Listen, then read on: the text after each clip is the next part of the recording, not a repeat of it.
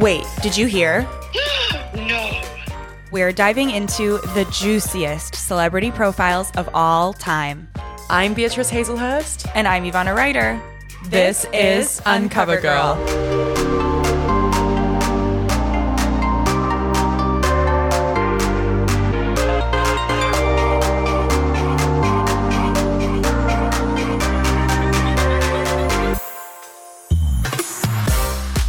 Happy Friday.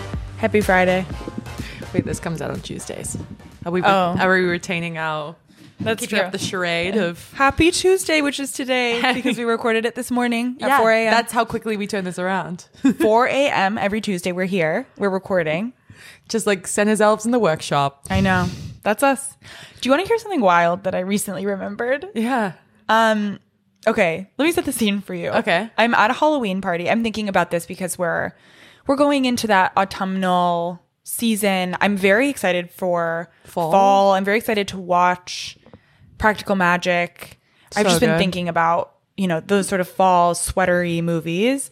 And then it's also your birthday in October. And your birthday. I know. So I just remembered something that happened to me when I was probably 12, maybe 13. I went to a Halloween party at a friend's house. And this is when still Halloween parties were like the parents decorated the hell out of this home and they served like Krispy Kremes and that had bugs on them and little Rice Krispie treats. It was a production. But my buddy, my little friend for the night was this sweet chubby boy who I hadn't met before. At this point I had already started going to my performance arts high school. And to give you a picture of how young I was still losing baby teeth, which is relevant to this story because I bit into one of the Rice Krispie treats that were they're like the marshmallowy things. And when I pulled it out, one of my teeth came out. And then there was a rumor spread around the party that my tooth came out because I was making out with this boy so hard. I was 12. Okay, first I want to say...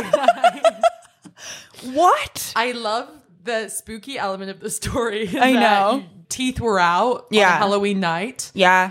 But also, how is one to lose a tooth with too rough tongue twisting? You're kissing so hard you knock a tooth out? Ooh. And it was like a back tooth. They were like, yeah. You lost a molar? Yeah. Okay, were you 12 or were you 212? Well, I guess no, it wasn't my front tooth. Those had already come out. Like my two front teeth. It wasn't one of those. Which tooth was it? I don't know, like the fourth tooth back, I guess. Oh, from the front. From the front, yeah. Slut shaming was alive and well in, 2008? Yeah, it must have been. Damn, dude. God. I'm sorry that happened to you. What came out of this? I didn't speak to any of those people ever again. Fair enough. I left that party and I said, okay, nope, new friends. Upon memory, I said some terrible things. You as did? Like a 10-year-old. Were you bullied or were you the bully? Were you silenced? Were you silenced or were you silent? I think that I perceived myself as the victim because I was tormented for my hair color. But hurt people a little bit. Of course. I remember saying, this is terrible. And this girl now, I know her well, and she's absolutely gorgeous, like knockout, supermodel, stunner. I remember her saying about her, she hasn't lost her puppy fat. Puppy fat? At 10 years old. Aww. And that still haunts me to this day. No, of course. But it's the remorse. It's the understanding that, you didn't mean it. Well, I definitely meant it. You meant it, of course, but but you didn't mean to say it necessarily. No, I was definitely trying to ingratiate myself with one of the cool guys, and that's who I said it to. Oh, of course. Which is so crazy. Like, I was like, yeah, she's so cool. I guess she just hasn't lost her puppy fat. Like that. Like, it was like just factual. Crazy. It's a crazy thing to say. How outrageous. I never said it to her face, of course. Well, I think if any woman on the planet was given the transcripts of a moment when she was trying to ingratiate herself with a man early in life, I think we would all throw up. And I think we would all be completely ashamed of the things that we've said or done. Even if it's just I love Green Day. And every album, for me, it's like lullabies. What's the biggest lie you think you've told a man to make him like you? That I love Green Day in the 5th grade. Yeah. Well, 5th grade. I mean, the biggest lie I've told a man Green Day was one that I was truly talking out of my ass in the 5th grade. I remember a boy that I liked really liked them. And I was like, yes, me too. And it's crazy that other girls don't. Were you wearing Chucks and a prom dress at this time? I did in the 9th grade. Famously wore Converse to my first formal dance. You were so not like other girls. It's crazy. Yeah, I know. It's crazy how much I'm not like other girls. No, now I hate that behavior and I would never. I think for me, it's a lot of beer drinking, which is ironic because we're having a beer right now. Oh my God, wait, you never drink beer? No, I don't like beer. Sometimes a watery Mexican beer hits the spot on a hot afternoon. Oh, no. And that cannot be contested. With a lime? That's not beer, that's magic. Absolutely. It's a refreshing cocktail at that point. You Yeah. put a little bit of fruit A in Paloma. A Paloma, if you will. No, I think the beer is a big one. I faked a lot, I think. That goes without saying, we all have. But have I lied outright? Have I lied? That's a really interesting question. Like movies we never saw but said we did. Yeah. I found that you could so quickly and easily be caught out on that. I actually love, there's like something in me that gets like I get like a little butterfly whenever someone is like, oh, and you know this French director. And I'm like, no, I've never heard his name. Totally. Don't know anything about that. Yeah, I think the one that was hard for me was designers. If there was a guy who knew a designer and I'd never heard of them, I'd be like, I'm thinking circa 2012 when I was 17 and like, oh, I love Raf Simons. Nothing like Raf. Nothing like a little bit of Raf. I had just truly no idea. Yeah. Yeah. It is an interesting question. It does actually bring me to my inspiration this week, if I yeah. may. Hit me with it. Well, it starts strong. It starts on a good note. I was at the gym and there was a man lifting a pretty impressive amount of weight on his hip thrust, which is when you strap the belt across, you have plates either side, and you just have to thrust those hips up. And it was probably the most I'd seen a guy hip thrust. It was quite a lot. I want to say 280 pounds on there, clearly doing like 5 sets or something absolutely outrageous. And I was like, hey, are you almost? And he like looked at me and he was like, are you waiting? And I was like, yeah, are you almost? And he was like, yeah, I've got like 2 more sets. And I was like, 2 more sets? That's like 17 sets. Yeah. Christ. And he was like, well, do you want to work in? And I was like, okay, cool. So he gets up to start removing the plates. And I was like, daddy. Oh. We're going to be adding a couple more on there. So I loaded up. I kind of bang out a set. And he said to me, I've got to admit, you really humbled me just now. I really thought that I was getting up there, but my God, like you really lifted a lot. And I said, well, actually, you're not using a hip pad, which will totally change the game for you if you use like a little cushiony thing that goes under the strap. Otherwise, it really hurts your hips. And I was like, you can lift way more when you have that support wedged in between your hips and the belt. He goes, yeah. So of course, I get off. I look at him. I see, are you going to take my advice and use the hip pad specifically designed for that machine? No, he did not. Wow. So my inspiration was masculinity. Like what else? Just how much their egos get in their own way. That could have been a really comfortable and rewarding experience for him were he just to take a woman's advice and use this little cushion. But he had to raw dog it. Do you think it is because the cushion is feminine? The cushion is about as mask a cushion as you can get. I've seen it. Gray. No. They got new cushions. No. It's a black, rough, like laptop case type of thing. It says hip thrust pad on it. So it's specifically designed for that. It's not just a random cushion. And it's the most like hardcore rocker hands gym accessory you can probably get. Like this is not a pink fluffy little cushion. No, of course. But simply to make the hard bar soft. Do you think in his mind, he's like, it would make me lesser because it's soft. I like, instead of just the painful strap. I think it was twofold. I think he couldn't accept advice from a woman who just outlifted him by about 100 pounds. Yeah, I know. I knew where this story was going because I've seen you on that machine and I've seen the like 8 plates that you place on it. And every time I'm like, that is 100, 200, 300, 400 pounds.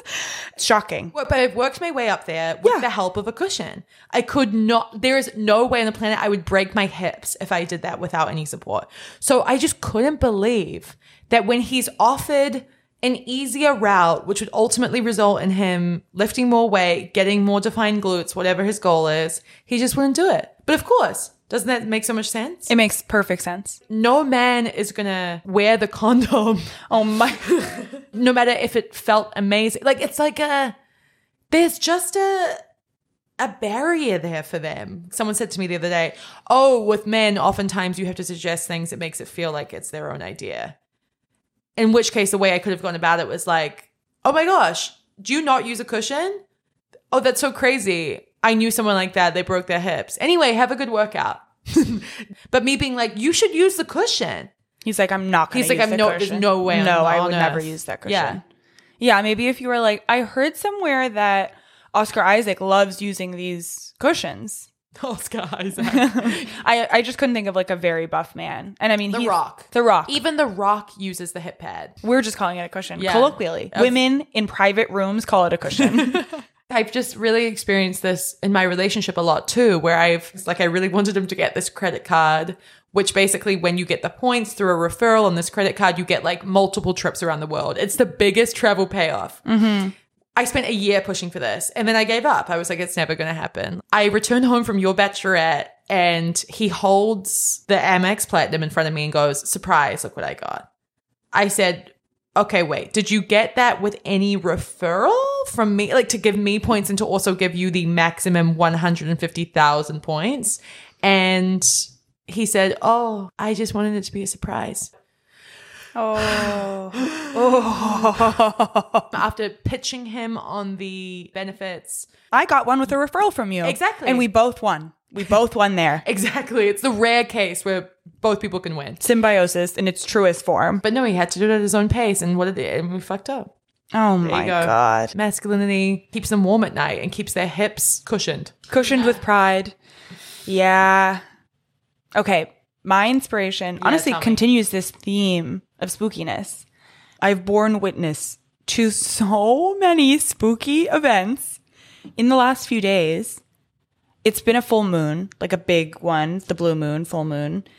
And I came out to walk Holly, as I do every morning, to find a dead raven in front of my home. And I went, oh my God. Obviously, I'm looking up the meaning, looking up like what I should learn from this, grieving the raven. I was very spooked by that. And then I am driving and in front of me, an owl takes flight from the ground. No. Into the night sky, flies across the full moon. And I'm like, what? This is like witching hour. Yeah, it's a stuff. Harry Potter episode. True. An owl in Los Angeles? I was in Hollywood. And then outside of that, Holly and Scampy, both of my animals, have been like really spooked and like looking at little corners, hyperfixating on things. They're like growling in a way that they both like never do. I don't know what's going on, but something's happened. Supernatural events are all around us. So my inspiration is that I'm trying to embrace them rather than like, as a kid, I was so afraid of ghosts. And I feel like the Slavic superstition very much embraces that the dead live among us here with the living. I am just trying to embrace it and embrace the spookiness of the season. And honestly, I was shocked that when I looked up dead raven meaning, all of them were kind of like good things ahead. What does it mean when a crow dies? I don't know. Crows are very smart. They're so smart. Smarter than pigs, I think. Yeah. They have language, I believe, and they remember faces. They remember cars. They know things like, and we have kind of a scary profile this week. It's scary for all involved. It's scary to be the magazine publisher of a profile like this. It's scary to be the talent involved in a profile like this. It's scary to be the journalist. Scariest to be the publicist. Oh, it's scariest to be the publicist. 2023 Allure interview with Gwen Stefani. That's right. It was this year. It was this year.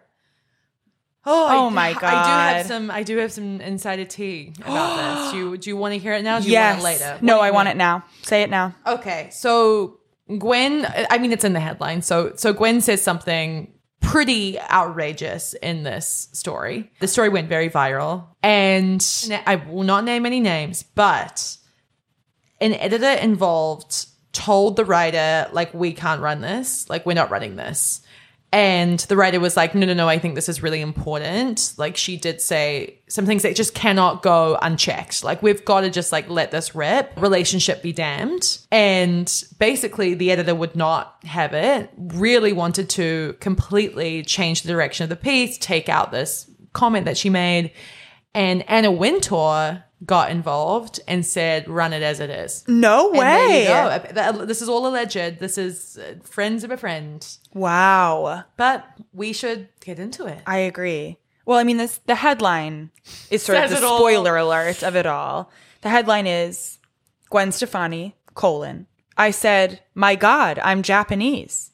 14 years after the debut of her Harajuku Lovers fragrance collection, we asked Gwen Stefani about the praise, the backlash, and the lessons she's brought into her most recent beauty venture. What she said stunned us. This is so delicious. Yeah, this is unlike any profile we've ever done for a few reasons. It's short.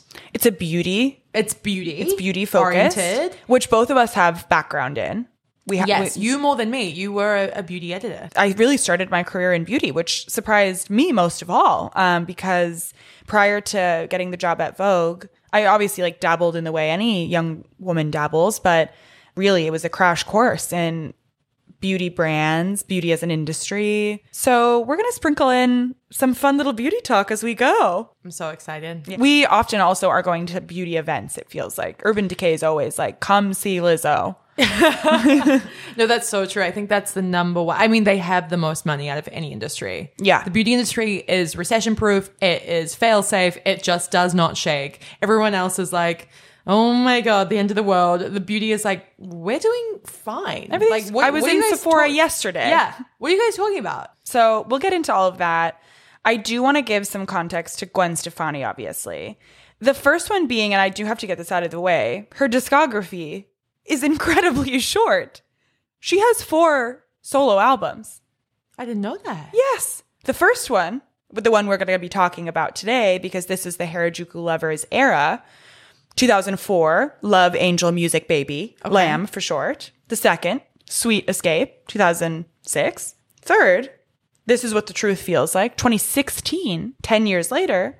The fourth, You Make It Feel Like Christmas, 2017. Wow. To have the ubiquity that she's achieved off the back of such a limited output. And one of them being a Christmas album. Isn't that shocking? I was really shocking. Okay, let me really dive into her music as I'm researching this. And I was oh my God. Did you mention No Doubt in this? No. Okay, This is her solo work. Okay. This is Gwen Stefani under Gwen Stefani. And she's oscillated through quite a series of looks, beauty and fashion-wise, through the years. There have been a lot of different phases. I honestly think we can turn to the profile because this is how she opens with her many looks. And then I'll get into some more context. Gwen Stefani has been many people over the last 2 decades. There's pop punk Stefani with baby blue hair and bindies, ska era Stefani with platinum blonde hair, a bikini top and cargo pants, and Harajuku Stefani, who we'll get into in a minute. If you want to review all these personas at once, they came together in the 2021 music video for her single, Let Me Reintroduce Myself. And how old is she right now? She is, I'm confirming, she is a Libra. No surprise, although blonde. She's 53. Okay. Her career has seen many identities. She has, no doubt, is so different from the voice judge that she is today. It's 2 different people. But the one mainstay, her red lip, her platinum hair, I would say. Yeah. That's kind of the Gwen Stefani look. That's how we know her. She had a Vegas residency briefly. But this era that this profile sort of dips back into is 2004, which is when Love Angel Music Baby came out. And Love Angel Music Baby was what she named her backup dancers, or had them refer to themselves as, who were styled Japanese and Japanese American dancers that were styled as Harajuku girls from the Harajuku area of Japan, which I've been to. I spent a whole summer backpacking through Japan. Beautiful, beautiful country. Definitely not honored in this profile in the way you'd hope, even though it's clear that Gwen Stefani has a lot of reverence for Japan. She is talking about this culture in a very out of touch way. Through the lens of a white American woman. Yeah. She is from Orange County. She's from Fullerton. And in that way, I don't know if you can get more white American woman than Orange County. Highest concentration of Republicans in the country. Yeah. Famously voted for Trump when the entirety of California didn't do that. So Orange County is very special in that way. And I spent a lot of my growing up there. So I really know firsthand what it's like. And she is totally like, I see the Orange County girl in her. I think her debut for her brand, Give, her beauty brand, which is why she's being profiled by Allure. It's a vegan line. It features her signature red lipstick. I have to admit, the brand is great. Is it really? Yeah, I haven't tried the it. mascara is very famous, and that is what I have, and I love it. You love it? Do you use it? Oh my God, every day. Really? Oh my God. Okay, that's good to know. And vegan, it's hard with mascara, especially. I feel like that's the one where it's like the more poison, the better. So that's why she's in Allure to begin with, but they have to like immediately get into the Harajuku Lover era, specifically the fragrance line that was launched in 2008. Do you remember this fragrance line? Was this? No, not on my radar whatsoever. Oh my God. This was so on my radar. Really? I remember smelling it. I remember girls bringing one of the little bottles to school because they were so cute. They were like these little cartoon figurines. I learned about it from this profile, but this does feel like a moment in time wherein everything was very like cartoonized like this. Like this was really a way to reach tweens, and they have cute Bratz energy of like oversized bobbleheads and little bodies and Cute outfits. and cute little outfits. Yeah. I know. They were pretty expensive. It was like $45 for a little perfume. I remember wanting them desperately. I remember the friends who had them. It was like very cool, very awesome. And I feel like in that way, now obviously celebrity brands are everywhere. The counters of Sephora are absolutely full of them, from Selena Gomez to Hailey Bieber. But this was at a time that celebrity fragrance was like such a thing. And that's all that they felt like there was. I know. That was the only way. Yeah, the only I want to entry point. smell like Britney Spears. I want to smell like J-Lo. Yeah, there was J-Lo, Britney, Paris. Yeah. I was obsessed with Britney Spears Curious. I will wear it to this day. Oh, yeah. And now there are so many that you wouldn't even think of that it's like, I mean, Ariana Grande's is lauded on TikTok. I know. People are like, this is one of the best perfumes out there right now. What is it, Cloud? Cloud, I think. Yeah. Yeah. I've heard it's incredible and it's very affordable. I'm very deep actually in the perfume world right now. I just wrote a story about it for Vanity Fair and I've been like really obsessed with it for the past few months. So this story also felt so perfect because perfume has been my life. What is it that is drawing you in right now? I mean, our olfactory sense is the one that's like most closely tied to our experience of nostalgia. It's like when you smell something that you used to wear in middle school, it immediately transports you back in a way that sight, sound, even if, you know, we love listening to middle school oldies, but to smell the Bath & Body Works Sweet Pea perfume that I used to wear in the 6th grade and the 7th grade.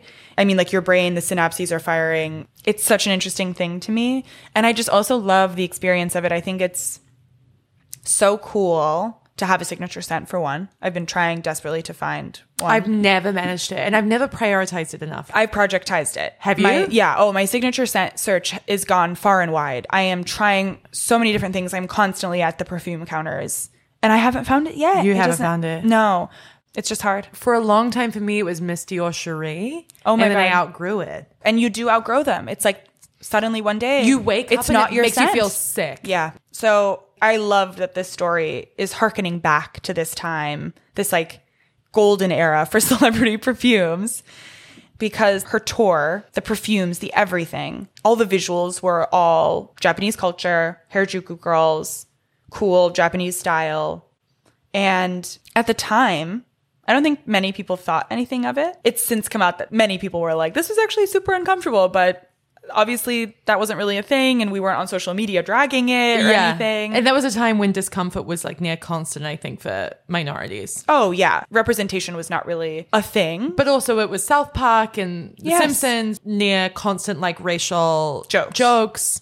Yeah, it wasn't an easy time, I think, to be anything other than white. Absolutely, which was very much treated as like the default. So the author of this profile, Jessa Marie Callawar, she's a senior editor at Allure, and she has covered beauty for Birdie, Elle, Cosmo, very in the thick of beauty coverage. And I really trust her. I read a lot of her other stuff because it's like nostalgic to me to read the product recommendation articles. I love it. I do. I'll always, I don't know, love or have like some sort of like affection for. Yeah, special attachment. It's your entry point to the industry. It was. And so she's an Asian American woman, Filipino. She talks about her identity in this piece in the fact that after Gwen makes her large statement about how she herself is Japanese, the author and a few other people on the Allure team are sort of like, maybe she misspoke.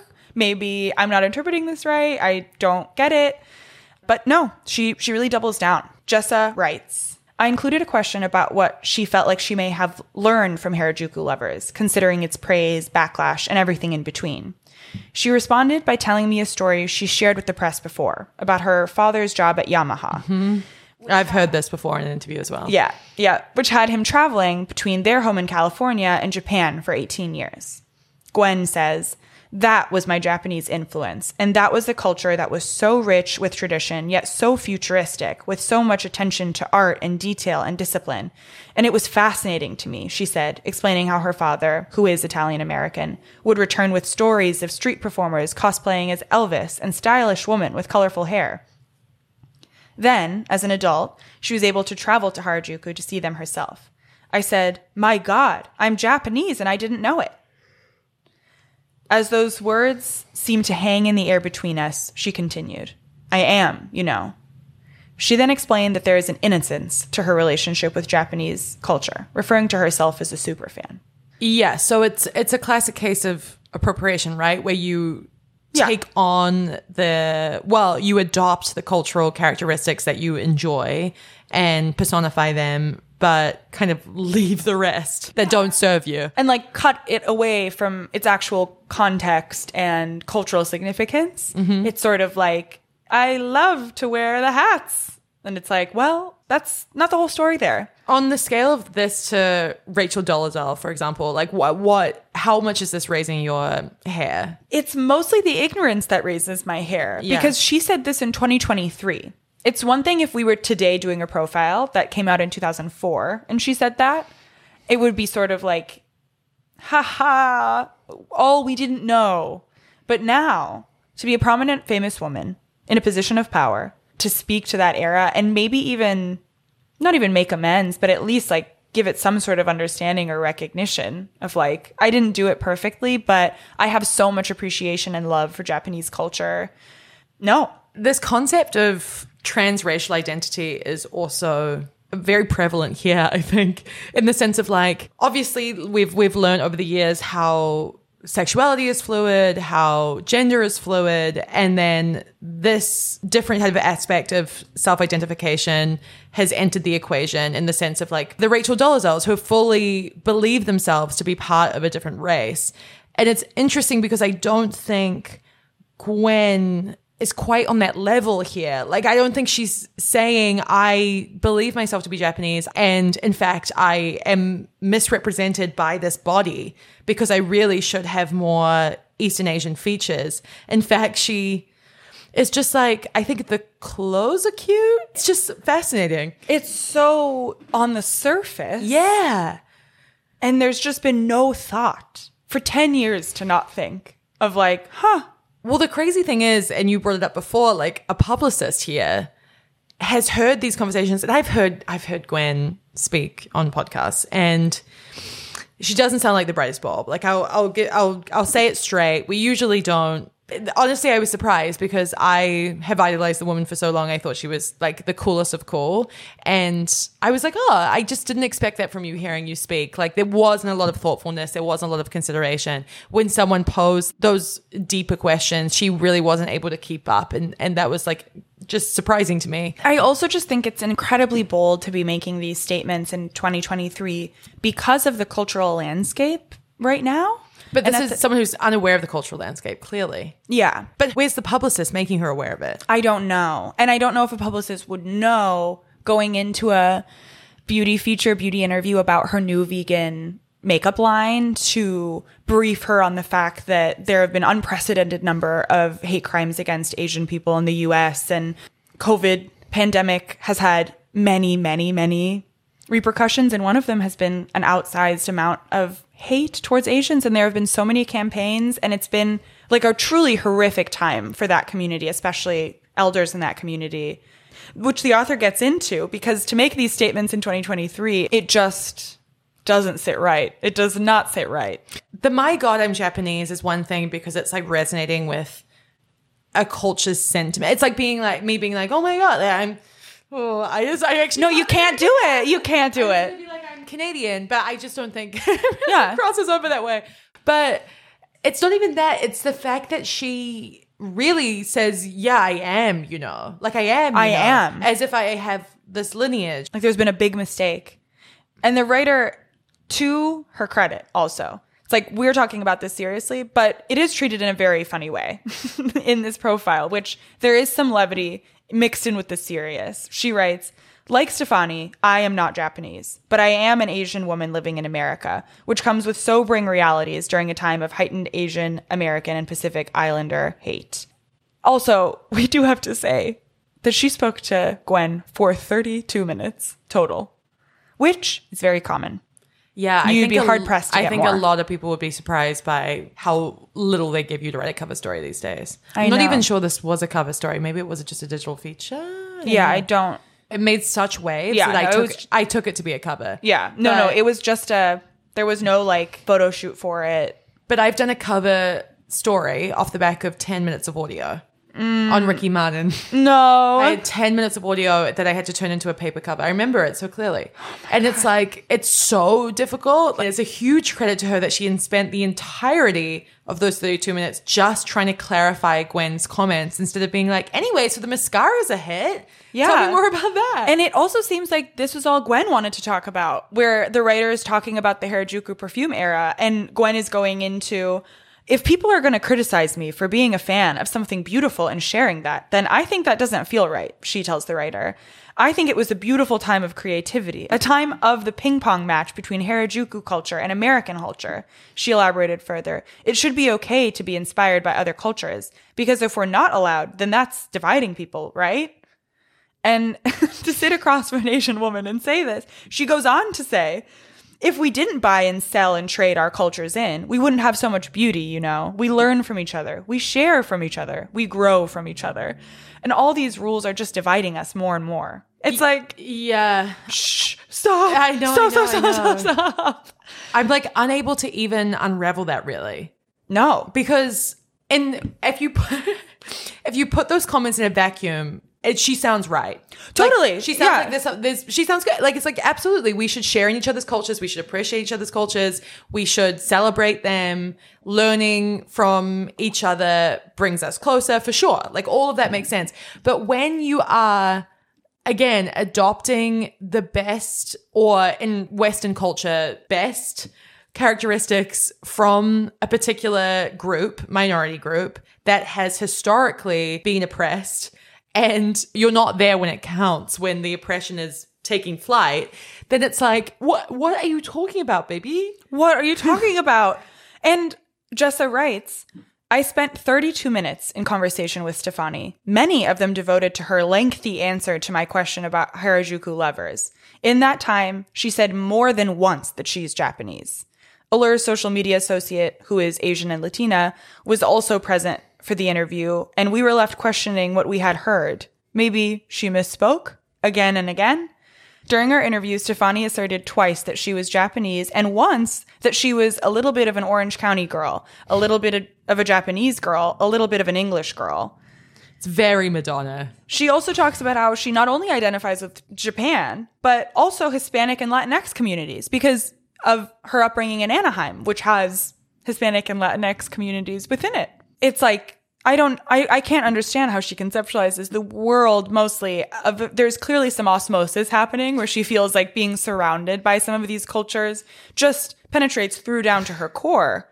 Where it's like Ariana's black scent. I know. And like heavy which has come spray and tan for a long gone. time. Yes. Now she's become very Asian-esque. Yeah. Well, yeah. And people have criticized her online for like the kawaii existence now and the change in vocal inflection and the spray tans be gone and big eyes, the cartoonish eyes. You know, it's more clear than ever that you cannot change your race. The Pete Davidson joke stays with me to this day. I did not know that until you showed it to me, and that was so brutal. Oh, he said, what am I going to do? Spray paint myself brown and hop on the cover of Vogue? And I highly recommend you look it up because it's... Look out that clip. That was in the wake of their breakup. It was a crazy joke. And one of the hardest hitting jokes I think he's ever had. Like, I was like, that's actually good from you. I know. It's real. It's real. But no, this is insane. It also reminds me of, and there's been a lot of talk about this, and ironically, I wrote an article God, years ago, 2018 for the New York Times, and it never got published, but about the rise of lip fillers and what it means to borrow ethnic markers from other groups. Because big lips has obviously always been associated with Black culture primarily. And for so long, they were ridiculed for it, especially during World War II. There was like cartoons printed out and disseminated. So it was a big part of Nazi propaganda to draw, like to make these caricatures of Jewish and Black people as a means of obviously othering them and turning the population of Germany against them. But this is something that I found really interesting because it's been raised again recently, but on a much bigger scale with relation to the Kardashians, because they're like, not only did they take the lips from African culture, they took the kind of slanted eyes from the Middle East, they took the Eurasian tiny noses, they took the long hair tresses that have been traditionally only associated with women from South Asian cultures. And then they took the curves that are usually only attributed to the Latinx community. So it's like they have Build-A-Beared a woman that is appealing to every single race. And it's this ethnic ambiguity melting pot of the most beautiful features. Because obviously there's a flip side, right? When you are white, you might have this little nose, but you're not going to have the big booty. So you have to trade off. They have refused to trade. And what this has done is obviously cultivated like a really impossible beauty standard to keep up with without surgical intervention. Of course. And such a slap in the face because that body shape for so many years was criticized and hypersexualized and treated as something. It was the J-Lo booty. Do you remember when it was like J-Lo has the biggest ass in the world? Yeah, it's the size of the moon. Yeah. And you look back at it and you're like, that doesn't even compare what? to like, yeah. Not even in the same universe as like a Kardashian circa 2017 booty, pre-Ozempic, obviously I'm referring to. Mm-hmm. I have one question to ask you, and this is something I want to write an article about, beauty specific. To what degree do you believe celebrities owe us transparency with something like a semaglutide weight loss program, with something like a nose job, with something like fillers? What would satiate you as a consumer and free you a little bit as a woman? I have a firm answer on this. Okay. If you are a celebrity that's whatever it is, using Ozempic, getting full facelift, doing any of those things, and you are quiet and tucked away, I see no problem. Recover. See no evil, hear no evil. I see no problem. Of course, you have the money. Go wild. If you are a celebrity that's doing those things and then getting on Instagram and telling everyone that if they just drink this smoothie, or so that you can do it in 2 weeks if you need to, or that their face is completely natural and if you just use the right skincare or drunk more water, then you would be able to look like this too. That is where I have the issue, because you are lying to people when it comes to weight loss, when it comes to why does my body look like this? Oh, I go to the gym twice a week. Then I think there's been two major examples of this recently. And one is, as luck would have it, an Allure cover where Kim Kardashian admitted only to Botox and to Botox alone in her forehead and in her traps. And that's it. And then Mindy Kaling is the other strong example of that, where there's obviously been some sort of intervention in terms of how quickly she lost weight. And it coincided with the launch of a swimwear line where she spoke about her diet being like a turkey sandwich and a smoothie, and she walks 5 miles a day. So it's like, that I think is dangerous. I think that is too, dude. That's actually dangerous. It's harmful. It's incredibly harmful. And if people imitate your diet, and this is to say, you know, no one should be imitating anyone's diet. It doesn't, like, what I eat in the day is a truly fruitless in that, for that reason. Like, they really make no sense outside of meal inspiration, I would say. Yeah. Like, everyone's caloric baseline is going to be different. And no matter if we did the same thing, ate the same thing, the famous thing is that we'd all look different still. And the Mindy Kaling thing has really just rubbed me the wrong way because of how much she stuck to her guns. And I can only imagine how Jessa, the writer of this Gwen Stefani profile, feels in this moment. Yeah. Because she's like, I'm sitting here, a Filipina American woman, and you're lying to me. And yet you believe it. So I should give you a pass. Like, I'm truly, my hat is off. My hands are on the floor. I'm in full bow position because I'm like navigating this interview as a minority. I can only imagine how frustrating it would be. Oh my God. And she's given her so much grace. Yeah. So much grace. This could be so much more damning and so much nastier. Instead, Jessa really like takes the high road in that she, one, gets an expert involved, something we haven't seen happen since the MIA profile. Wait.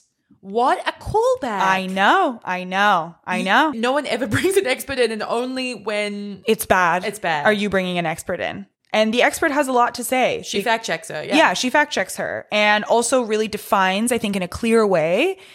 An Allure reader was not necessarily coming to this profile to learn about cultural appropriation, but they are left knowing more. And that is magic, because I think in many ways beauty can be a pill in a turkey for us people. The way you a pill in a turkey, the way you pill a dog. You mean like wrap a pill in turkey? Oh my God, that is so specific to dog owners. You yeah, mean like a right. Trojan horse? Yeah, Trojan. It's a beautiful Trojan horse. It is a Trojan horse. No, we'll cut the pill in turkey because that's illegible for most. It is a Trojan horse because these huge conversations can happen, and they're often wrapped in this gleaming little sparkly tube that you would never think. But this is this profile. I also want to give promotion to Gwen where it's due with her beauty brand Give. It is spelled GXVE, like inexplicably. Like we don't know why. It makes no sense. There's no X in her name. And yet some copywriter conceived that. And to them I say, nice. Hats off. We see you. We see the work you're doing. So the expert that she calls in is a woman named Faria I. Khan. She's a PhD and co-director of the Asian American Studies program at UPenn. And she basically clarifies the line between being inspired by a culture, appreciating a culture, and appropriating a culture. She says, simply put, cultural appropriation is the use of one group's customs, material culture, or oral traditions by another group, and raises two important factors to consider: commodification and an unequal power relationship. In this instance, both are present, I would say, in that Gwen is selling these perfumes. Gwen is touring with these women and making tons of money. It's so beyond an appreciation or even an affiliation. Like I feel Japanese, she's profiting off Japanese culture. Yes. And I think in that way, it's sort of indisputable what's happened here or what this might be. I can't believe she did this. I can't believe she said this. She did donate quite a lot to the Save the Children's Japanese Earthquake Tsunami Children in Emergency Fund after the Tohoku earthquake in 2011, which devastated the country and so many thousands of people passed away. So there's like something to back up her. Yeah, and you have to like wonder how much, and I don't mean to be a cynic, but you do have to wonder how much of that was from like a tax perspective. Oh, I wasn't even thinking. Oh, really? Oh, both of us so cynical. I was thinking optics, truly. Like they brought in a Japanese consultant. It was like, how do we effectively give back in a way that will satisfy a lot of people? Mm-hmm. And then another expert is brought in, Angela Nguyen, who is a therapist at the Yellow Chair Collective. She has an emphasis on serving Asian American communities. And she says, "Well, I think lack of awareness is a valid reason. I don't think it's a valid excuse. A white person doesn't have to face the racism, prejudices, or discrimination that a Japanese, Mexican, or El Salvadorian person would have to face," continues Nguyen. "They can put on those bits of culture sort of like a costume." And that's really what she's done. Yeah, she's customized a culture. Yeah, sure. And that's really where the problem is. And that's sort of where the piece ends. The writer gives some context into how this is especially ridiculous because between March 2020 and March 2022, there were 11,000 reported hate incidences against Asians across the United States, 900 of them towards Japanese people. Stefani has spoken a lot about her deep love and appreciation for Japanese culture, but to Allure's knowledge, she has not publicly expressed outrage or made any statements of support during this cycle of anti-AAPI hate. Yeah, and this was the time to do it. Yeah, it really was. Instead, she put on some hairpins in a music video from 2021, and that was it. I haven't watched the video. I feel like I should now. Yeah, it's all incredibly tone deaf. Which there is something to be said about how it is a very dumb thing to hold celebrities to a standard where they become spokespeople for social justice issues, because many celebrities, no matter how media trained they are very out of touch with what's going on in the real world at any given time. And I think this is one such example of just some, she's been on The Voice, judge on The Voice. Everything's going okay, pretty wealthy, married to Brake Shelton. Yeah, a country music star. I know. Who was also a judge on The Voice. It seems like a nice life, but it does not make for engaging interviews. No. And I haven't used her beauty line. I have used Selena Gomez's beauty line, and I really love it. You bring it up all the time. I know. Oh my God, yeah, we have brought it up on this podcast. We brought it up on the podcast before. Yeah, I mean, that seems to be absolutely thriving. Yeah. It's so funny. The Selena Gomez thing seems out of her sheer reach that has been so successful. And then I think the product also kind of stood the test of, like, the fact that it was actually good went a long way. Same with Rihanna. But you can really spot a cash grab among celebs from a mile away. Like, when you look at the businesses that possibly could be falling flat, and I don't have any proof of this is sheer opinion, but like something that's coming to mind is like a Skin by Kim. I was like, okay, it seems bandwagoning at this point. Like, I've never associated you with skin. You have beautiful skin, but I've never really thought that was your realm. Skims, 100%. KKW Beauty, say no more. Yeah. Kylie's lip kits is a reason they were so successful. Huge fascination with her lips. But it's like, yeah, when celebrities do things that don't make sense, it's just not smart business. Gwen's makeup line, I will say, it makes sense. She's always been transformative with her looks. I think... I have a question for you. Yeah, tell me. What's your signature beauty look, if you had to describe it? It's changed. When I was in my late teens, early 20s, I wore a red lip 24/7. Every time I went out, I was wearing one. Oh, yeah. So crazy. So many pictures of you in a red lip. Yeah, from that era. Yeah, totally. And now, more recently, I've kind of brought it back after years of not doing it. Signature beauty look now is probably blush, and you would say that too about me. I already know. Yeah. But... yeah, I changed. I did a blue eye for a really long time. I did a winged eyeliner for years. Actually, that might be the common thread between my many eras is the wing eyeliner. I don't know. Okay, it's because I have hooded eyes, though, that I don't know how to draw a winged eyeliner on myself. That's why you always ask me, you're like, where is the eyeliner? Where is the eye? And I'm always like, I already did it. It's on. I did it. When you look at me and say, is it too much? And I cannot see a stitch of makeup on you. And I'm like, this is getting out of hand. No, I got very lucky. The time that I was living in Italy, I had an older host sister who, I was 16, she was 18, total beauty guru. I remember looking at her and saying, how do you do your eyeliner without stretching out your eye? Like stretching out the skin? And she said, practice. And from that point on, I could do it. It was just like painting. There was no difference. So... yeah, I can whip on a face. Yeah, you can. You're really good at it. But it's like we were talking about. It's like I've kind of... the makeup side of things, I've really lessened a lot in just how much I wear. I think LA does that to you in a big way. God, when I was living in New York, every day was a face. I guess the same for me. Yeah, you had to be presentable. You had to go to the office. Who knew if you had an event later? Oh my God. That was the hardest thing. That was going from the office to an event and having to like deal with like a sweaty, oily... face after like a full 9 hours in it. No, I was spoiled because I had the Vogue beauty closet, so I could just go and touch up in there. Was all the girls doing that? Yeah. Wow. I saw so many people would just like pop in for a second, grab a powder, dust it on, and then go out. Would you get changed ever? Yeah. In the closet? Yeah. Yeah. It wasn't advisable because people could come in at any moment, but I did. But they gave you could borrow the clothes from the closet? Oh, no. The beauty closet and the fashion closet, completely separate. Oh, right. Yeah. Yeah. Yeah. Fashion closet on the other side of the building, guarded heavily. Right. Yeah.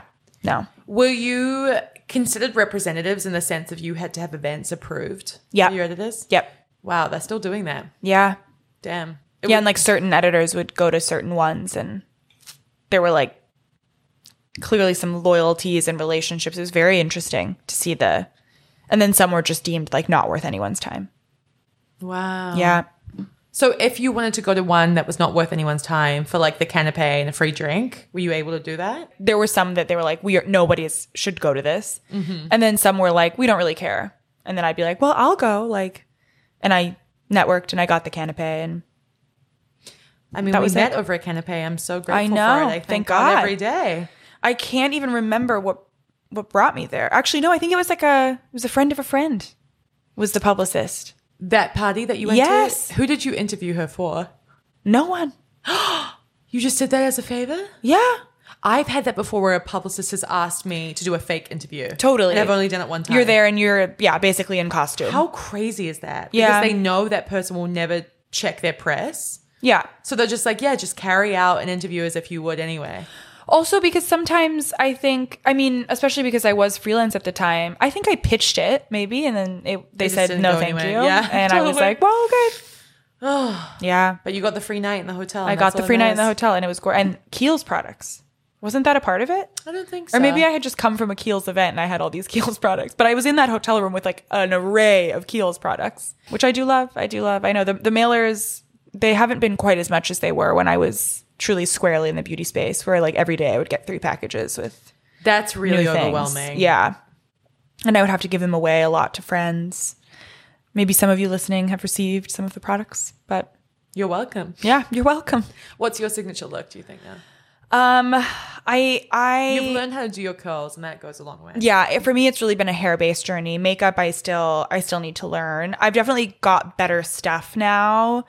I feel like I've been dabbling in the Charlotte Tilbury of it all, kind of figuring out what's going on there. I got a lip liner for the first time. I've tried to line my lips, and I don't know if I'm doing it right. The overlining, I don't think it's my thing. Do you not watch like a TikTok video and take away any tips? I do. I have taken away tips for concealer and that you're supposed to let it sit for a second before you rub it in. Pat it in, should I say. Oh my God, I was going to say that is the wrong verb to use. I've learned about like setting powder, stuff like that.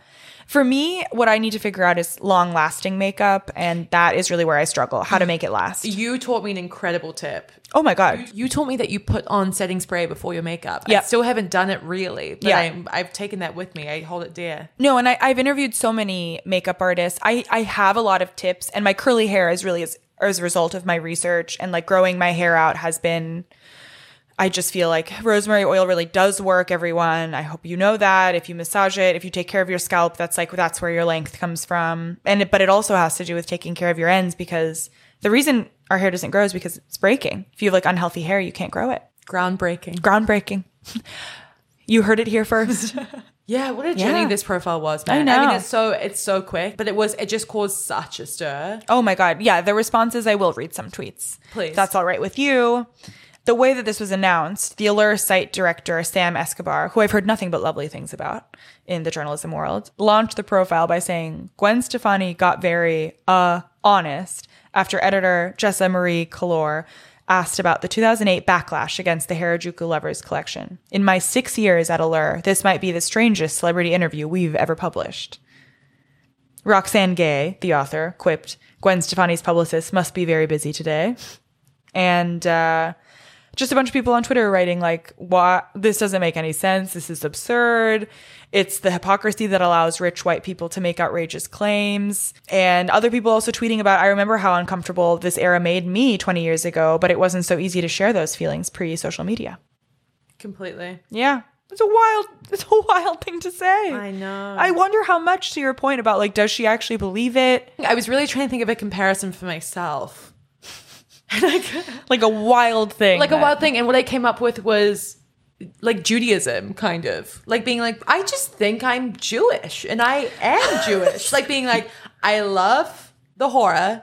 I love challah. I mean, you could convert. Charlotte did it. I have a close friend who's Jewish, and he was like, yeah, my dad and all his friends and my uncles just love Ivanka. And I was like, oh my God. Oh my God. But yeah, that's a famous convertee. Charlotte, Ivanka, Beatrice. Next in line. Yeah, imagine. I did ask Miles if I could go to temple. I was Oh, like, yeah. did they let you in? And he was like, of course. Yeah, but I guess that's twofold of being an ethnicity, a nationality, Yeah. and a Cultural religion. Yeah. Crazy. Yeah. And I know many people who identify culturally as Jewish, but not religiously as Jewish. And that you couldn't claim. Exactly. This has been a short one. Yeah. Short and sweet. Short and sweet. But we've given you long deep dives in the past. So you're going to have to accept this. Accept our little beauty recommendations, our little beauty talk. Any more tips before we leave? Put a little oil on before you put perfume and it'll last way longer. I heard put lotion on at the same time you put perfume. Yep. And deodorant on at night. That's the other thing. Yeah. That's really strong. And nothing will substitute for a very hydrated base when you put makeup on. Like you can't put foundation over dry, sad skin. Sorry. That's a hard pill to swallow. I know. That is not a turkey pill. No. Well, Gwen. Any parting words? Get it together. Come on. You're too old for this. Give it a little. Yeah. Just read one article. Scroll your Twitter feed. Yeah. Honestly, it'll be hard. Oh my God, when you learn about the world, but then you'll be free because you'll know.